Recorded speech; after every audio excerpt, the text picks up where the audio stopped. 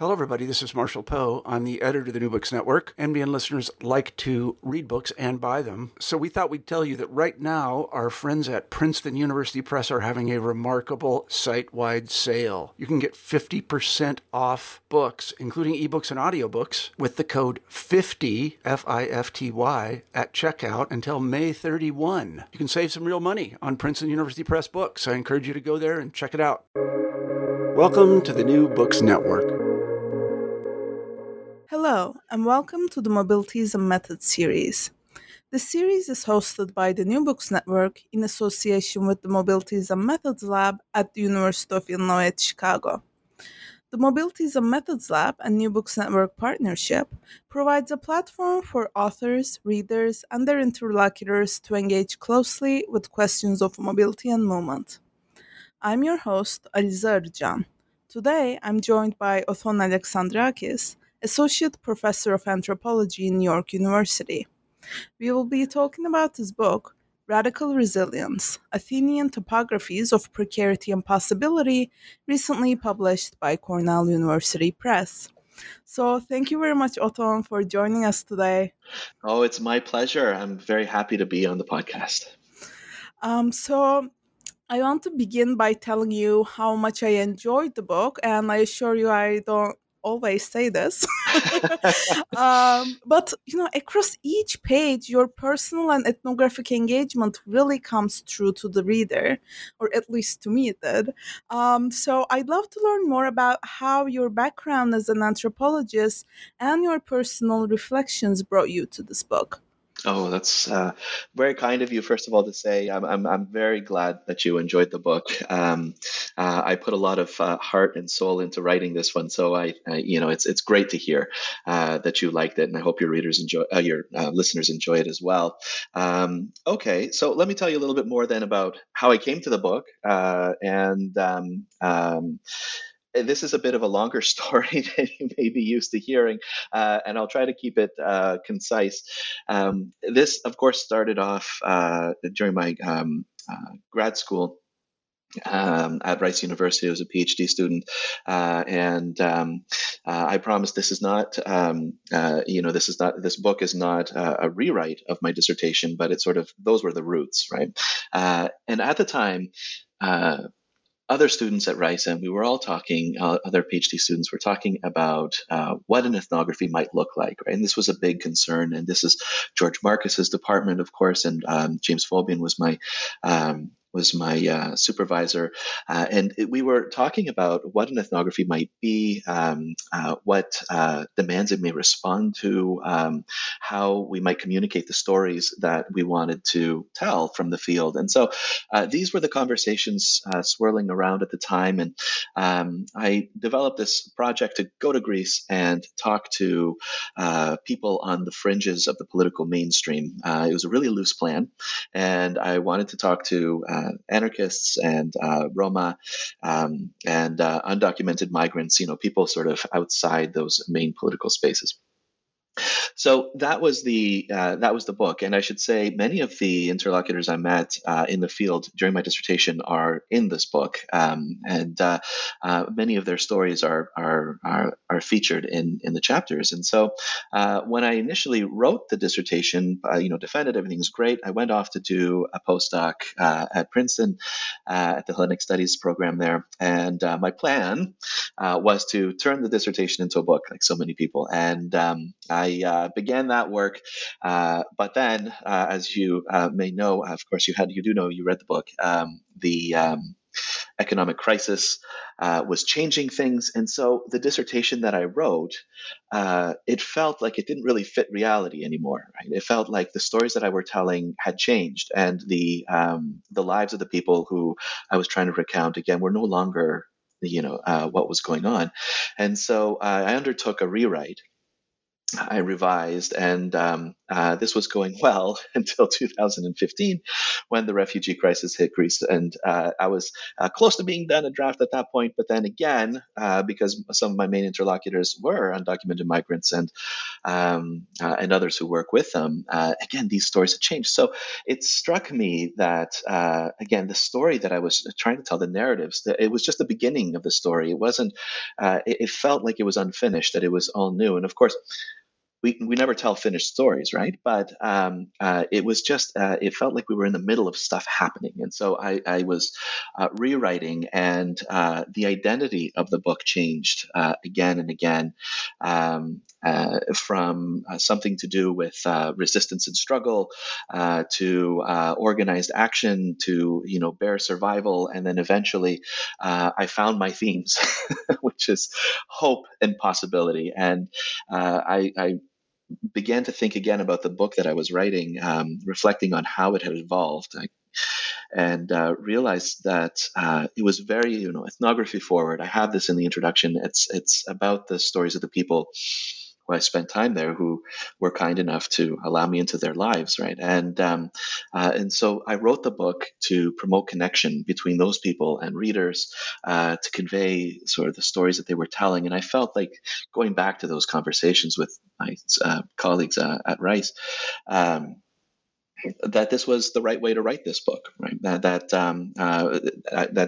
I had something to show, that they had something to communicate, and that I was going to help them do that. And so these stories are motivated by this sort of impulse to foster connection and to help people sort of not have a snapshot of somebody's life, but actually spend a little bit of time and see how things played out under these really terrible conditions, in the hopes that they might, resonate with what they may be going through, or maybe they can make more sense of what they're hearing about what these people have endured. So that was the motivation, and I felt that the book, at least I felt satisfied after I'd written it, that the book does do this. At least I hope it does.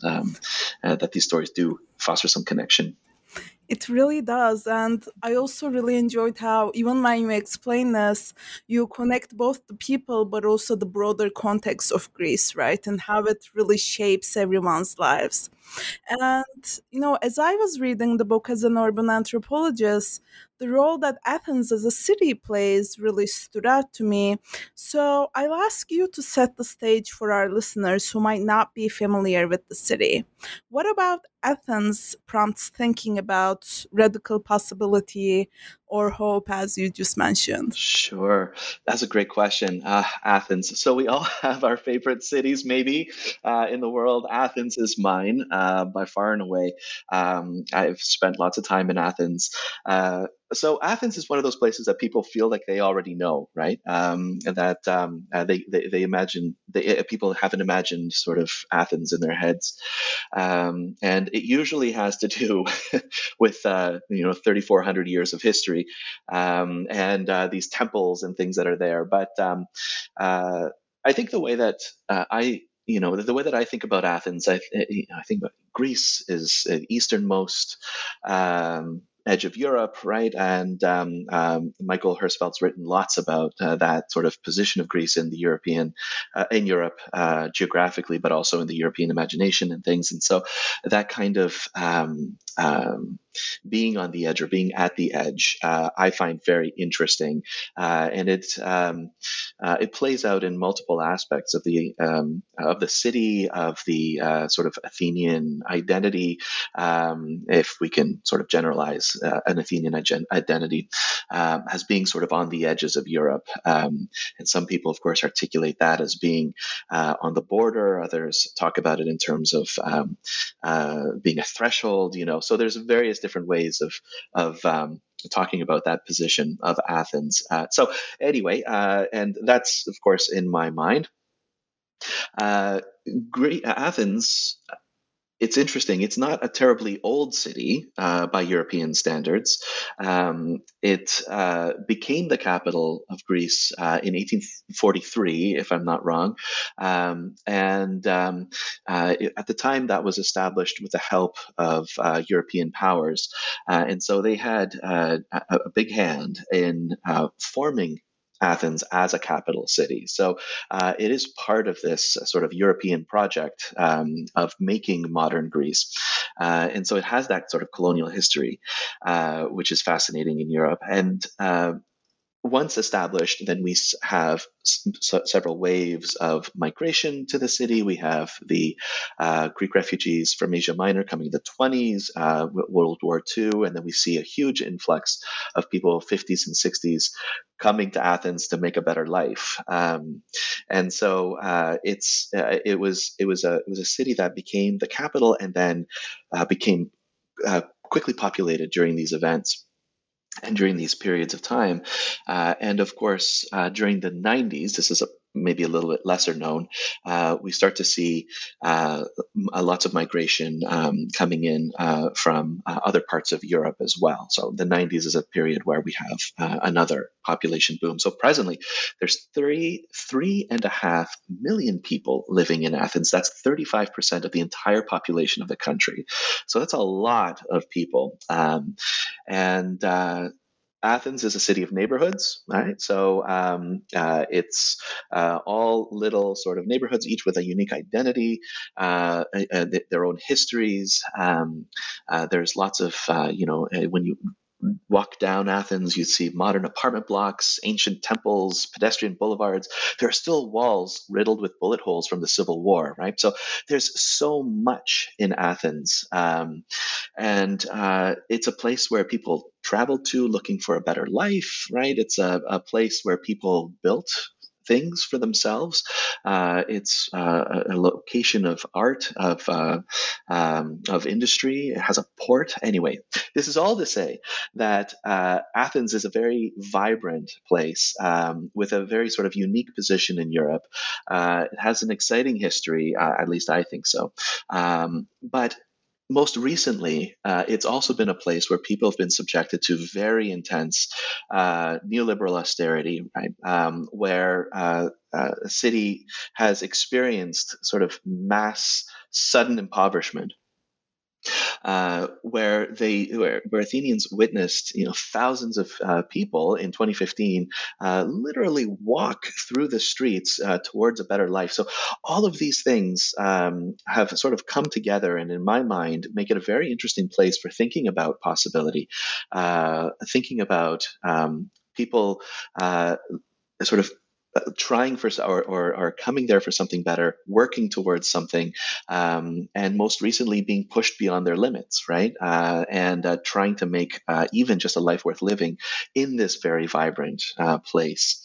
So this is a long answer to your question again, but I feel that Athens, to me, it's a place that is sort of a prime with possibility. It's an excellent place for thinking about people building things and living with each other, coming through some very interesting histories, and making a life in this really vibrant city. So that's the Athens I imagine.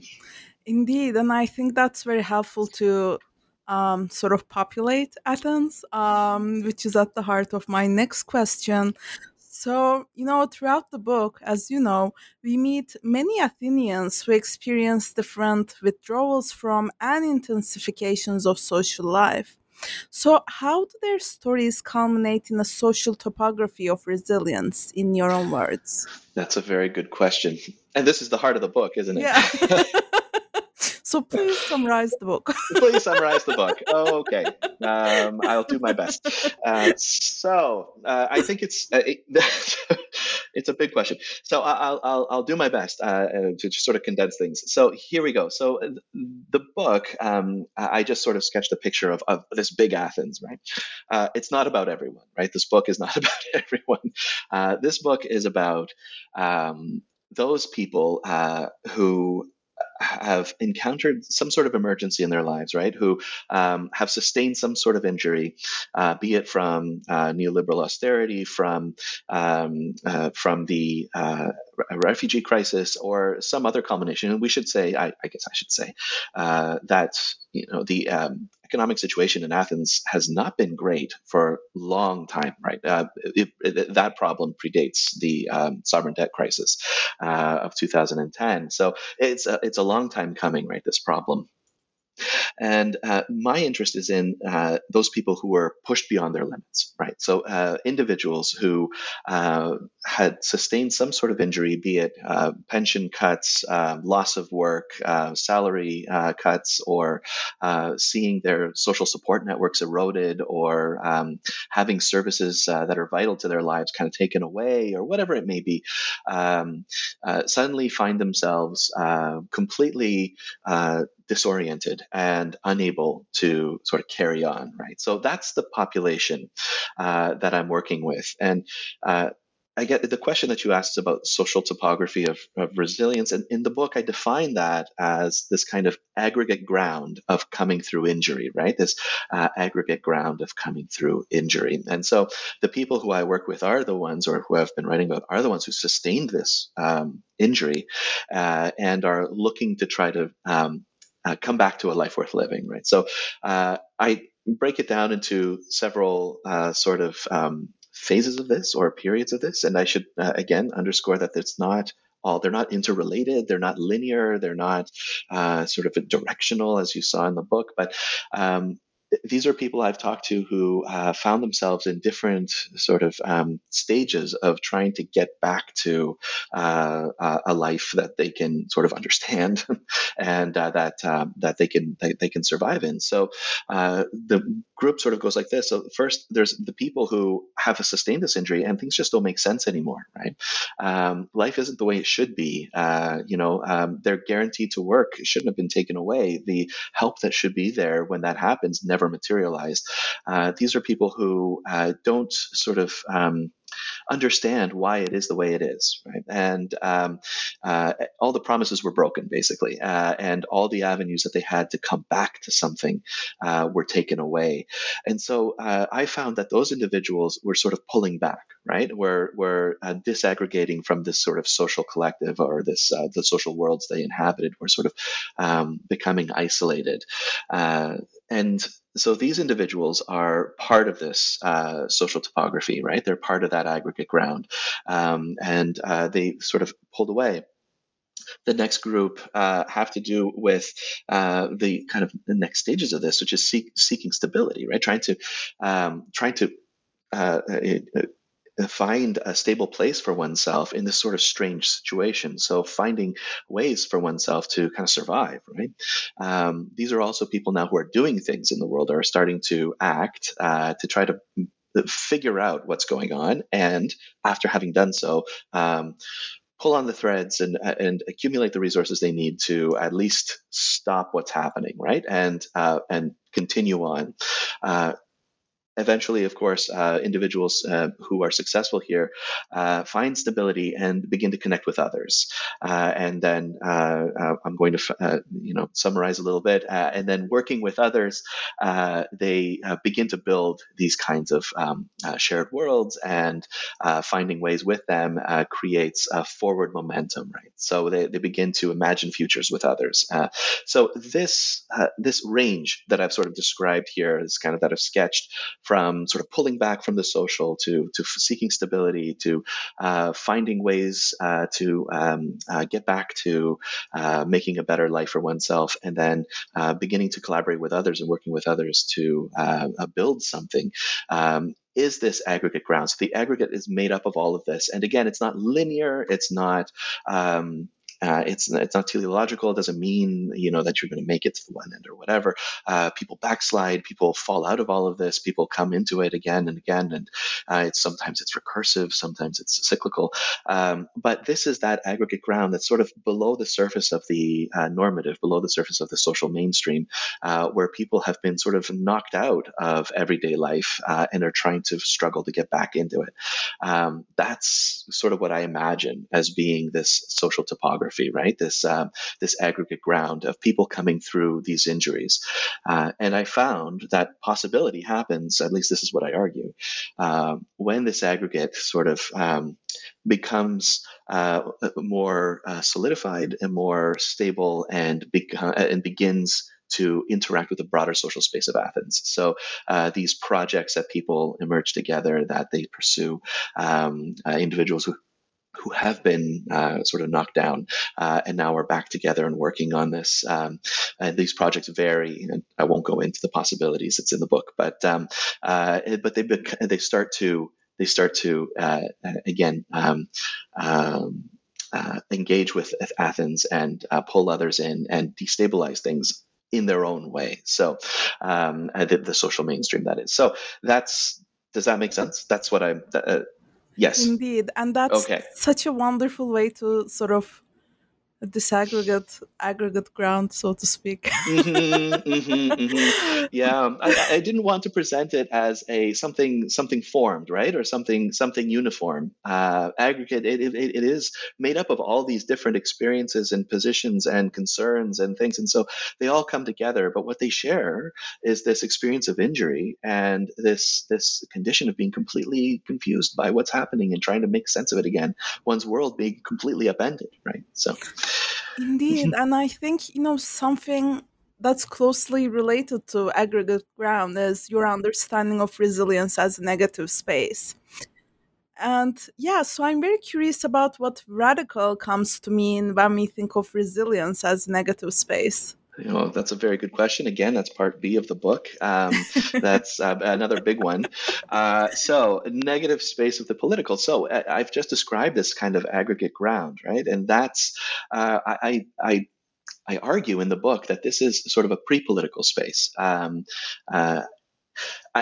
Maybe I'll just take a moment to share an aside. I was talking to a mentor while I was writing this book during my postdoc, and Professor Bornman, and we were talking about the political, right? What is the political? What is politics? And this is something that I've been thinking about since my dissertation, and he told me sort of on a fundamental level. It's a question about, am I all right? Are you all right? Are we okay? Whoever we is, right? And then how do we work together? How can we be okay? And this sort of question is sort of at the kernel of the political, isn't it? It's like sort of that seed, that element. And that was really at the heart of my thinking about politics in this book. And so when you think about that aggregate ground that I was describing earlier, of somebody being knocked out of the social, basically nothing makes sense anymore. And their friends aren't acting the way that they should. Those resources aren't there. The collective projects don't make sense anymore that they were involved in, whatever they may be. You find people, I found at least, that those people were pulling back. And I describe this pulling back, and I should say, not as an antisocial activity. It's not like somebody just turned their back on the social. That's not what happened. It's as if the social world just was alien suddenly. It didn't make sense anymore. None of this makes sense anymore. And so it was a pulling back in the sense of looking around and trying to figure things out all over again.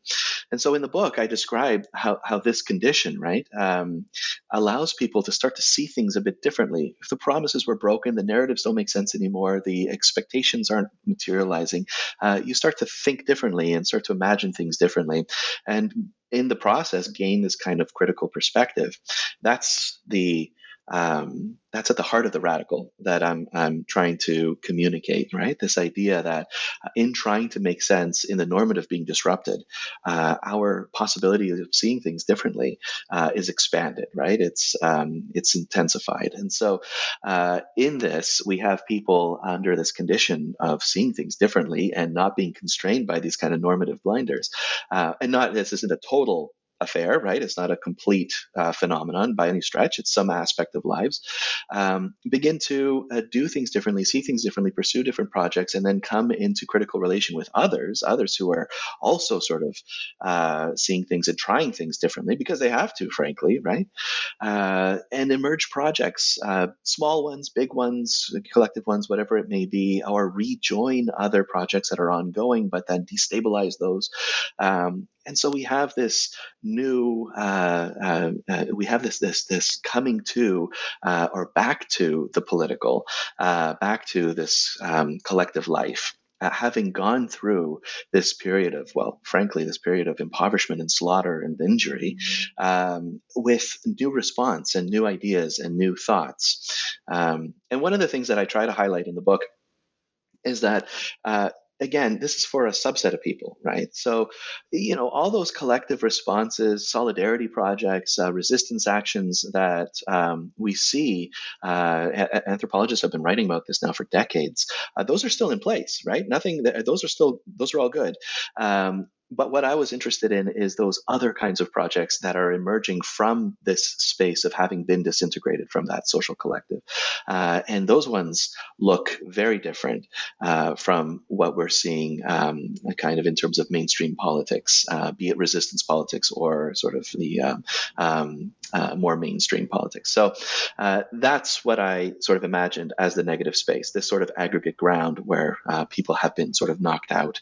And it's really about these small everyday spaces in these conditions of being in the transnormative, right, of pre-political intensification. All of this sort of stuff happens in these places. And when people are meeting up and starting to try things together, they bring something potentially, maybe, radical, right, and completely different, untethered from this kind of from the mainstream back into that political space that they once inhabited, right? So there you go. That's how I think about the negative space of the political.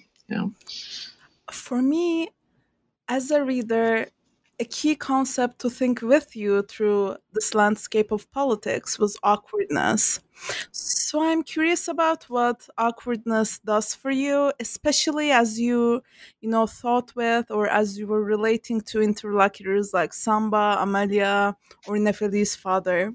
Yeah, excellent question. So awkwardness, yes, there was a lot of awkwardness in the book, wasn't there? And but this was a theme that came to me, or this was a way I began to think through things. So in the book, I sort of look at 4 forms of awkwardness that I observed, and I try to. This is a thread that runs through it. It wasn't intentional, obviously not. I mean, it all comes from ground, but it was something that it occurred to me in the, I think, 12th edit or whatever it was of the book, and so I pulled it out, and I have a colleague at York. Who really inspired me to think about it more. Tanya Ahmed, she was no longer at York, she's elsewhere now, but she really helped me think about what was going on there. And so with awkwardness, I talked about this aggregate ground a little bit earlier. I started to observe these kind of awkward feelings begin to mark sort of a person's coming to see, if not yet understand, right, what was going on, sort of them being pushed out of normative expectations and being pushed beyond the normative limits, right? So it became awkward because one would, look for help or come to expect something and it not happening. And so acting in a way that would that doesn't seem to fit, and nobody understands why they're doing it, right? And they start to feel awkward because they don't understand the rules of the game anymore, right? So that was the first sort of sign of awkwardness, and my interlocutors, Nico especially, would talk about being awkward all the time. Having conversations and asking things of people that he felt that he could, but they wouldn't reciprocate or they wouldn't understand what he wanted, or they would. Whereas 3 weeks ago or a month ago or a year ago, this would have all been fine. And so for him, that sort of marked this kind of beginning of a disintegration, and so he would pull back, right? The awkward feeling was motivating in that way. The other sort of awkwardness here is it plays out again in terms of people trying to resolve that awkward feeling. So it starts to run through a life, and it's not comfortable. And so people were trying to seek an end to awkwardness, which actually I interpreted as seeking stability. So it was a resolution. So no more awkward encounters, right? No more demands that wouldn't make sense. No more sort of failed promises. They just wanted some sort of stability in life. And so that I came to read as an end to the awkwardness, because they would talk about it in that way, right? I just can't do this anymore. I don't feel like I belong here anymore. I need to, figure out a way to make a stable life for myself. The next stage, of course, is awkwardness with others. So having made some sort of stability, awkwardness plays out again when you start talking to other people about the world that you've now created for yourself, one that you don't feel is shared, at least not in its entirety, or at least not legible to others necessarily. And so you have to do explaining, and you have to sort of position yourself and tell people, what it is you're after. So this awkwardness here is in the encounter with the other individual. And what I found interesting was that although people had experienced this awkwardness, resolved awkwardness through finding some sort of bare stability for themselves, and now are starting to interact with others, this concern with trying to connect in this now sort of post awkward state was shared. So other people, and the story about Samba really plays this one out. It was about two people who had come to stability, right, in their own ways, and were trying to now connect with somebody else to try to work together and find ways towards something better, right? And so it was talking about awkwardness that I found very fascinating, and talking about not just what they had been through and how they resolved it in the everyday, but now also talking about how these two post-awkward people in a new awkward situation can start to work towards something better, right? And it is this possibility-ness, coming into relation with possibility, and starting to, beyond stabilization, starting to envision something and desire something together, right? And so the awkwardness begins to dissipate in this moment where people are connecting and thinking forward. And of course, the final one is where the awkwardness has dissipated completely.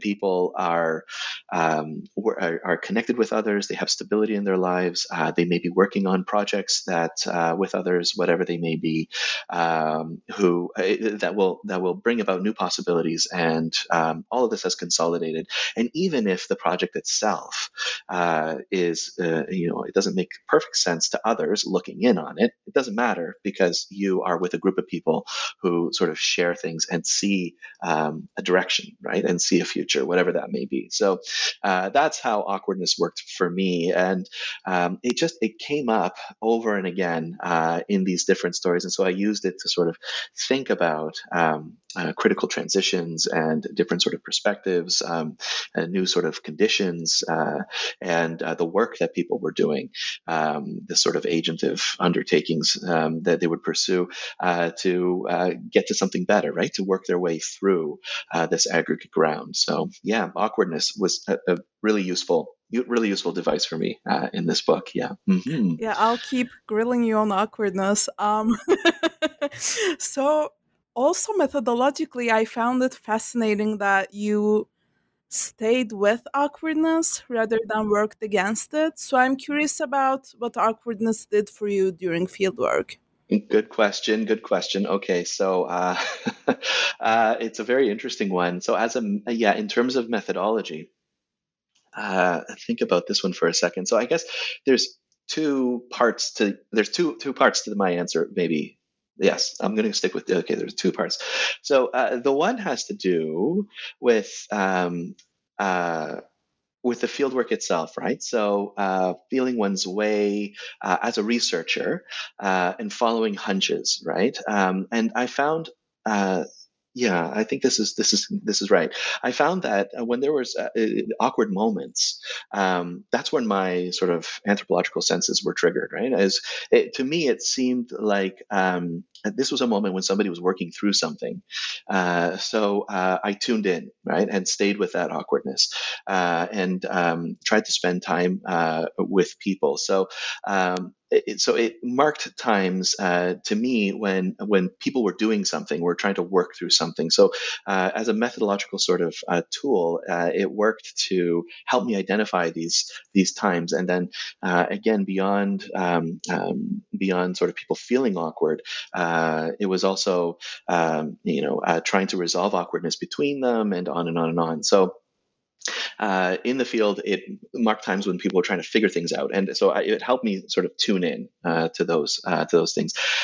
The other piece of this is about feeling awkward as a field worker. Right? I think we've all experienced that, right? But it was more than just asking for that interview and it being canceled. Like I said, it was long term relationships with these people. I've known them since my dissertation, which is a long time ago, and suddenly they started acting differently, or talking with me in different ways, or blowing me off, or doing whatever it may be. And these were certainly awkward moments for me. But again, it alerted me to the fact that something was happening, right? Something was shifting. Something was going on, and so instead of pivoting and looking for somebody else to talk to, or thinking, they're going through something, just leave them alone, or explaining it away. Again, that was to me a sign that the field itself was maybe changing. The ground was shifting, right? And so not everyone, I should be clear about this, not everyone began to respond to me differently, but the ones who did were the ones that I really was interested in. And so it helped me kind of identify my population for this book. It helped me sort of narrow the people I was talking to those people who were in fact completely destabilized. Mm-hmm. Yeah, and keeping with this thread of methodology, if awkwardness is something that's apparent in the book, something that's maybe a bit subdued, which I think might be important, is your movements across the city. So throughout the book, you take us through hospitals, anarchist spaces, scrapyards, Roma settlements, among other parts. So I'm curious about how these movements helped you link stories of people whose stories may not seem interconnected, but are indeed so. Yeah, that's an excellent question. That is a very good question. So I think everything is connected, right? If we look close enough, all of the threads, everything is connected. And so when I think about, all the people in this book, and there are a lot of people in this book, the migrant scrappers, they work with the Roma, anarchists sort of work with supporting migrants.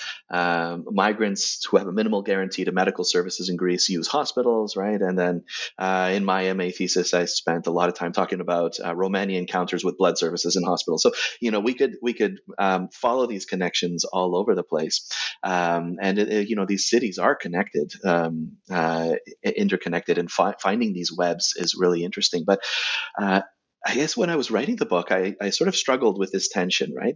To present everything as connected, right? That was when I could have presented everything as completely connected, or allow the different worlds to sort of exist side by side, chapter by chapter. And I didn't really know how to resolve that. I spent a long time thinking about whether I should create this really flowing narrative that sort of ran across the city, much like I moved across the city, interview in a hospital one day and a Roma settlement the same afternoon. or allow these worlds to sort of exist side by side. And I guess what I came to was I built in the connections, right? So I think I showed, and you can tell me if I was successful, that there are connections, right? And I do sort of hint at them and provide evidence of them. And in fact, some of my interlocutors talk about them, and in some cases, they're at the heart of their stories. But I tried to set these worlds sort of apart, because that's how people experience their everyday, right? As this kind of social world within the context of Athens. And so the chapters are sort of respect that experience of the city, and experience of their social worlds. And of course, as we move on through the book, these worlds become bigger and more connected in different ways. But towards the beginning, they're more, isolated. So it was hard for me to resolve that. And I should say there was another concern for me as I was puzzling through this one. It had to do with the way that Athens has been presented in the past and the way that people imagine Athens.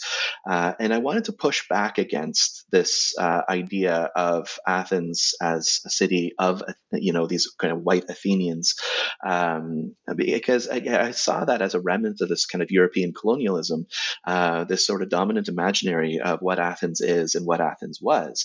The history of Athens is much more complicated than that narrative. And so I wanted to give equal page space and narrative to everybody who was there, right? So the Roma, whose history goes back as far as Greece goes back and further, the undocumented migrants and documented migrants, for that matter, people who have invested in a big way in the city, anarchist youth who have been part of the story of Greece since it was a kingdom, and on and on and on. So to me, there was this. This was this imperative. I guess it's a. It's sort of following this decolonial interest, right? This interest to present Athens as something other than the modern sort of Athenian picture that we have that has been cultivated since the modern city was founded, right? So I wanted to push against that. So in presenting these stories, it's interesting, the mobilities, they are connected, and I think the connections, I hope at least, and your listeners can tell me if I achieve this or not, and you can tell me. It shows how they are connected, but again, it respects these individual stories and doesn't necessarily present Athens either as this kind of social total, this whole, right? Which it isn't necessarily. It shows that there are these distinct worlds within this place. It shows that they are connected, and that it is another kind of aggregate ground in and of itself. But each of these communities, again, deserves their own space, I felt, in the book. So I did try to preserve those worlds kind of chapter by chapter. I think that absolutely comes through. And speaking of people connected, from the beginning of the book, you're a part of the broader picture that you present. And as I say this, I especially have your family's letters in mind. So, we don't just see you at the moment of fieldwork per se, but your family histories, past, own goals that bring you to radical resilience. So I'm curious about your thinking around positionality and maybe the temporal politics around positionality. Oh, that's an interesting one. Yeah, I'm not sure I can offer a complete answer to this one, but maybe just some thoughts on it. It's a really, really great question.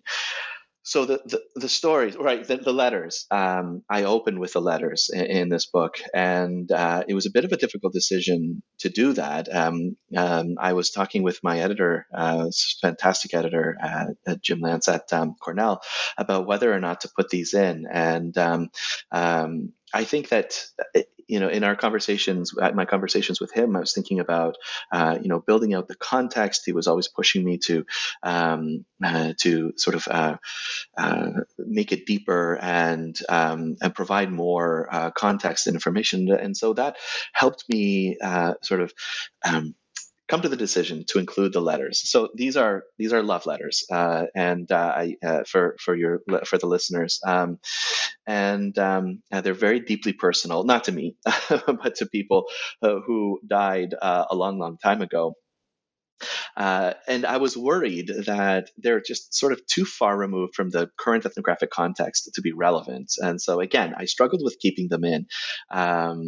Because they do tell a family story that's kind of not directly connected to what was happening in Athens, at least not in a direct way.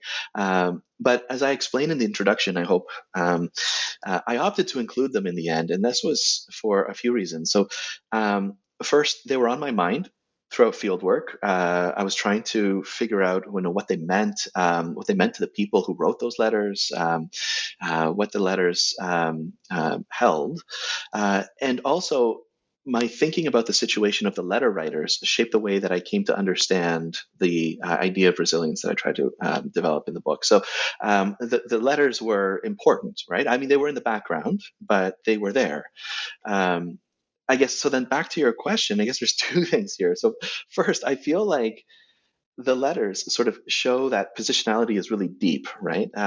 It matters not only to how we as researchers, we localize in the field, so to speak, but also how we come to see things and critically how to think about things. So I think this is, when we think about positionality, maybe this is something that we talk about often, right? What we bring to the field and how we, and then how we think about it, how our training shapes how we think about things, how our histories, our lives shape how we think about things. But maybe there's a second thing here as well about the letters, and this is something that I thought about after having written that introduction. It's interesting that this was something that these letters were written in the past, right? They were stored in the cellar of my grandparents' house, and they came back through me after I sort of found them by accident, right? So the past doesn't really stay in the past. I mean, we already know this. But it comes forward in different ways for different people at different times. I think we know this as well. And it comes entangled with things that are in the present, right? So if we're thinking about positionality, it's not just maybe who we are and how we see and think about the field, but also what we enable to be transmitted, right?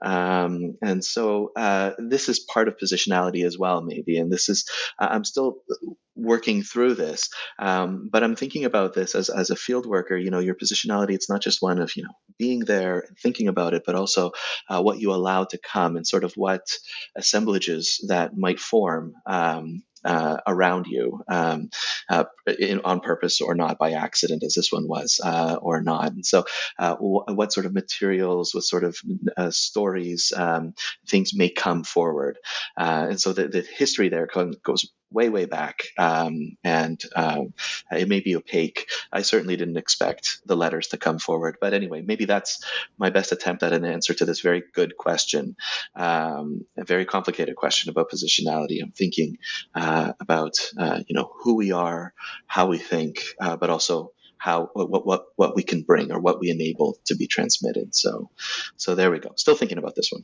No, that is so beautiful to think about what we allow to be transmitted. And, I want to speak with you about the images you used, maybe in relation to what you allowed us to see.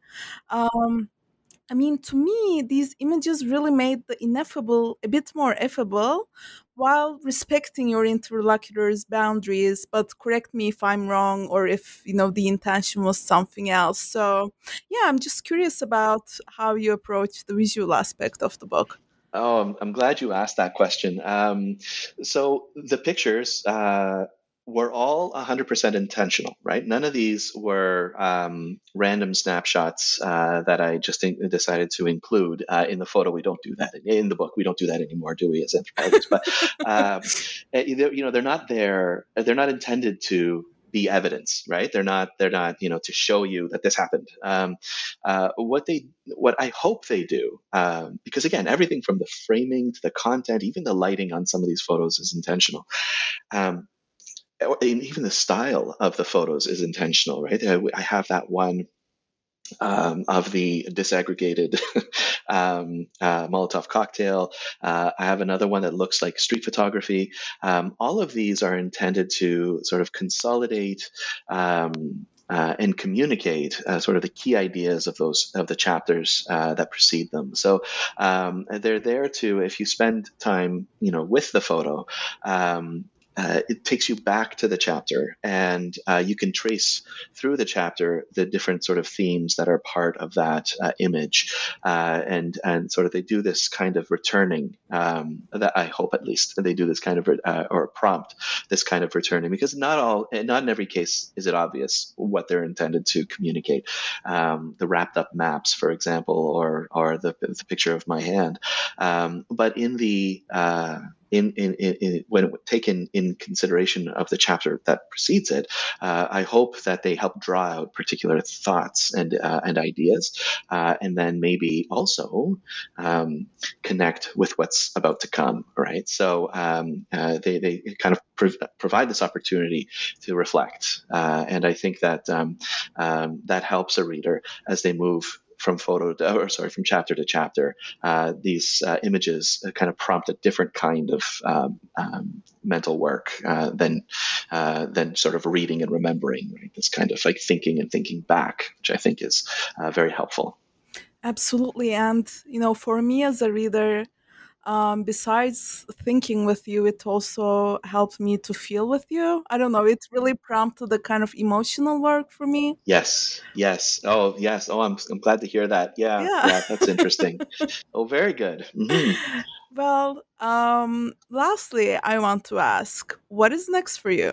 What are some new projects or questions that you're interested in currently? Okay. So I'm still working in Greece, still working in Athens. there's a lot here. So my latest project, I've recently wrapped up a year-long fieldwork on this one, has to do with undocumented child migration to Greece. This was a project that I began after 2015, the start of the so-called refugee crisis in Greece. Began to think about all these children that were coming through, and because I was there doing field work when the main sort of group of refugees made their way through the city, and it was just an extraordinary experience. I mean, it was disorienting in a completely different way to see this.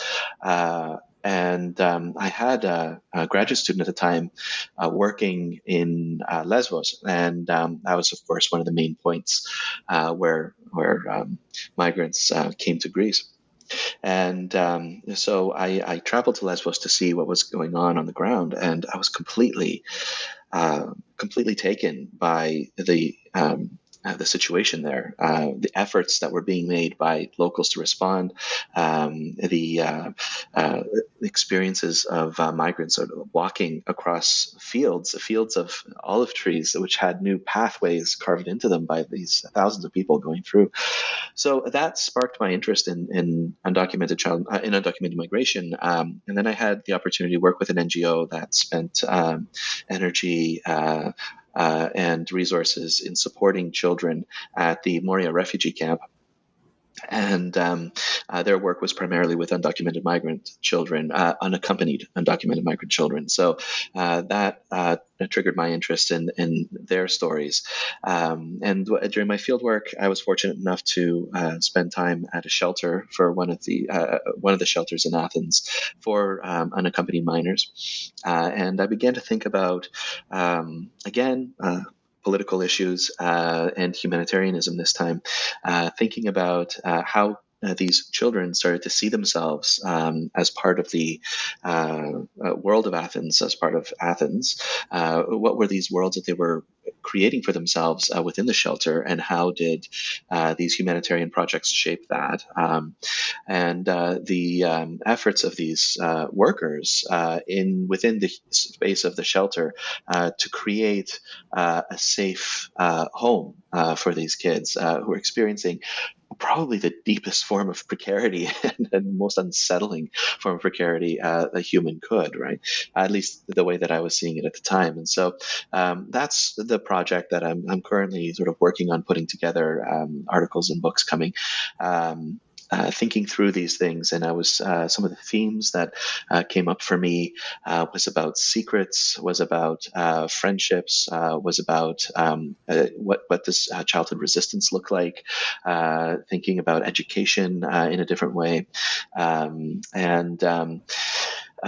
thinking about futures. How do children between the ages of 4 and 12 who are living in the shelter, how do they begin to think about future, and what does that mean, for this population? So that's a project that I'm very focused on now. And one related to this is a collaborative project that is just getting off the ground now.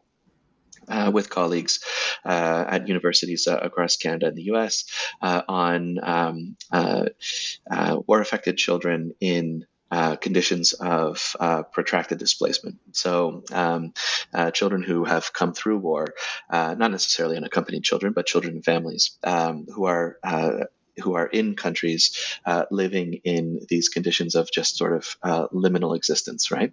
They can't normalize their political status or their legal status. They are not able to move on in many cases, but they're stuck there. So what does that do to a life, a young life, this condition of liminality, of deep liminality? And so we're theorizing this idea of liminality, and we're looking at this, as I mentioned, across 3 contexts, Greece, Israel, and in Kenya. So different sort of contexts where this protracted state is realized in different ways. It has different temporalities, different sort of cultural contexts. So a very interesting project, just starting to get off the ground, and that's what I'm currently sort of invested in, and working towards those articles and books, and looking forward to fieldwork again in Athens. So, wow, these both sound like really difficult and important work, and we hope to have you and your collaborators back when the books come out. Fantastic. So thank you very much, Othon, for joining us and for your insights. Oh, it was absolutely my pleasure, and thank you for your interest in my book. It was really great to talk to you. Likewise. I'm your host, Aliza Arjan. This discussion of radical resilience, Athenian topographies of precarity and possibility, published by Cornell University Press in 2022, is brought to you by the New Books Network in association with the Mobilities and Methods Lab at the University of Illinois at Chicago. Thank you for listening.